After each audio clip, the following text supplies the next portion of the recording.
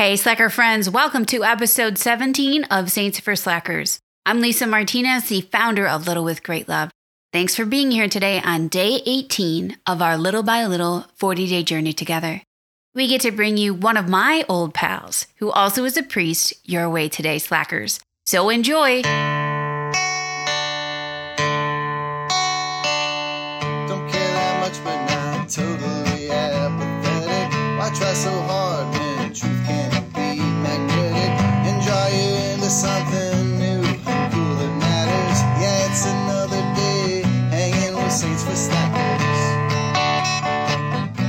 Saints for Slackers. Saints for Slackers.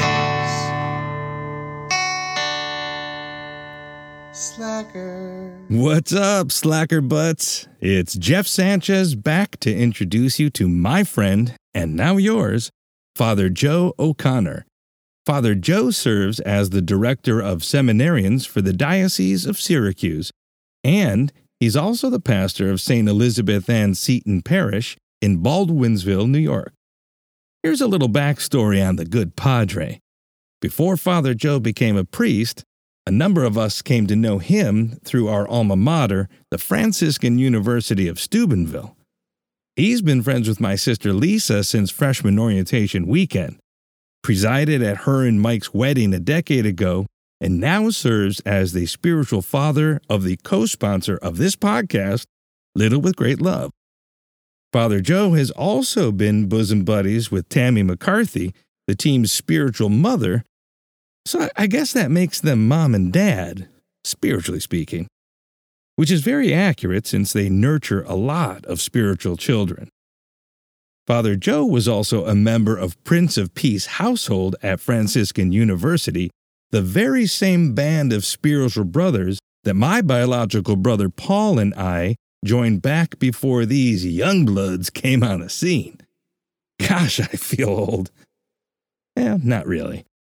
But I've heard some crazy stories, such as Father Joe smashing a mini pie in my sister's face in the cafeteria. Man, I would have gotten on a flight back to Ohio just to see that. Anywho, as usual, gather round, Slackers, for this thought-provoking little reflection by Father Joe O'Connor on St. Elizabeth Ann Seton. And don't forget, at the end, we always share a hilarious wannabe patron saint. So stick around, Slackers. A few months after the Boston Tea Party, Elizabeth Bailey was born in New York City. While the colonies were fighting for independence, she was 3 years old and clinging to the final moments with her mother. Losing her mother at so young an age created an emptiness and ache she felt throughout her life. Years later, Elizabeth Ann Seton found herself in Florence, Italy, staying with Catholic friends. She herself was Anglican at the time, and she came across a prayer book with a little prayer of St. Bernard to the Blessed Virgin. She recounts in her journal that she was in excessive distress, so she prayed, begging her to be our mother, with such a certainty that God would surely refuse nothing to his mother. What was her excessive distress?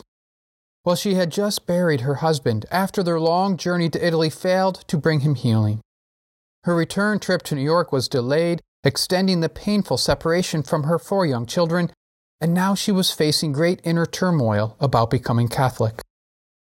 So she randomly opens a prayer book. You ready for a "that's no coincidence" moment? You know, some say coincidences are just God's way of remaining anonymous. The prayer book opens to just what she needed. Yeah, God does that kind of thing. Try it sometime. In your distress, play a little prayer book or Bible roulette. Say a prayer and then just flip it open and start reading. Elizabeth recounts her experience of this prayer book roulette in her journal. I felt, really, I had a mother, which you know my foolish heart so often lamented to have lost in early days. From the first remembrance of infancy, I have looked in all the plays of childhood and wildness of youth to the clouds from my mother. And at that moment, it seemed as if I had found more than her. So I cried myself to sleep in her heart.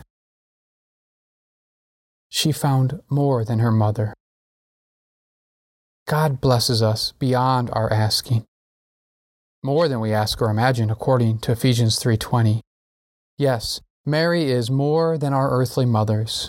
She loves us perfectly. If you know it, pray the prayer that so moved St. Elizabeth Ann Seton, the Memorare. If you don't know it, look it up and learn it. You will find a mother's welcome and a place to rest your heavy head. As we mentioned earlier, every day after we introduce our saint for the day, we also share a wannabe patron saint of the day.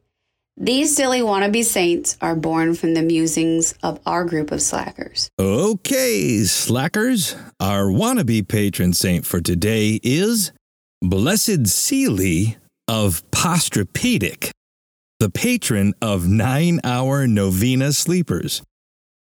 First off, this in no way is meant to infer that Father Joe was putting me to sleep just now when he spoke about St. Elizabeth Ann Seton. In fact, quite the opposite. I loved hearing about how the loss of her earthly mother brought her to our heavenly mother Mary. However, I did hear that back at Franciscan, Father Joe did get a minor in the napping arts. So there is that. If you've never heard of Blessed Seelie, this elderly inventor on the path to sainthood hailed from the town of Posturepedic near the land of Nod. Not only was he a nap advocate, but he was the brains behind the pillow top mattress movement. I don't know about you, but I'm getting sleepy just thinking about it. So I'm going to sign off and go get on my PJs so I can get ready to sleep. Pray my 9-hour novena to Blessed Seelie. So the next time you're getting heavy lids or a serious case of the nods, remember to begin your 9-hour novena to Blessed Seelie of Posturepedic, slacker. Okay, slacker, we're wrapping this up. Don't forget to check out our website, littlewithgreatlove.com, where you can find the blogs for these podcasts, as well as redbird.love for all the good stuff. And if this podcast made you think or smile or maybe even laugh out loud, would you please leave us a review? Or share it with a friend or a loved one. It'll help other slackers to find us, so thanks in advance. We can't wait to continue our journey together, friends. See you back tomorrow, or if not, the day after that, slacker.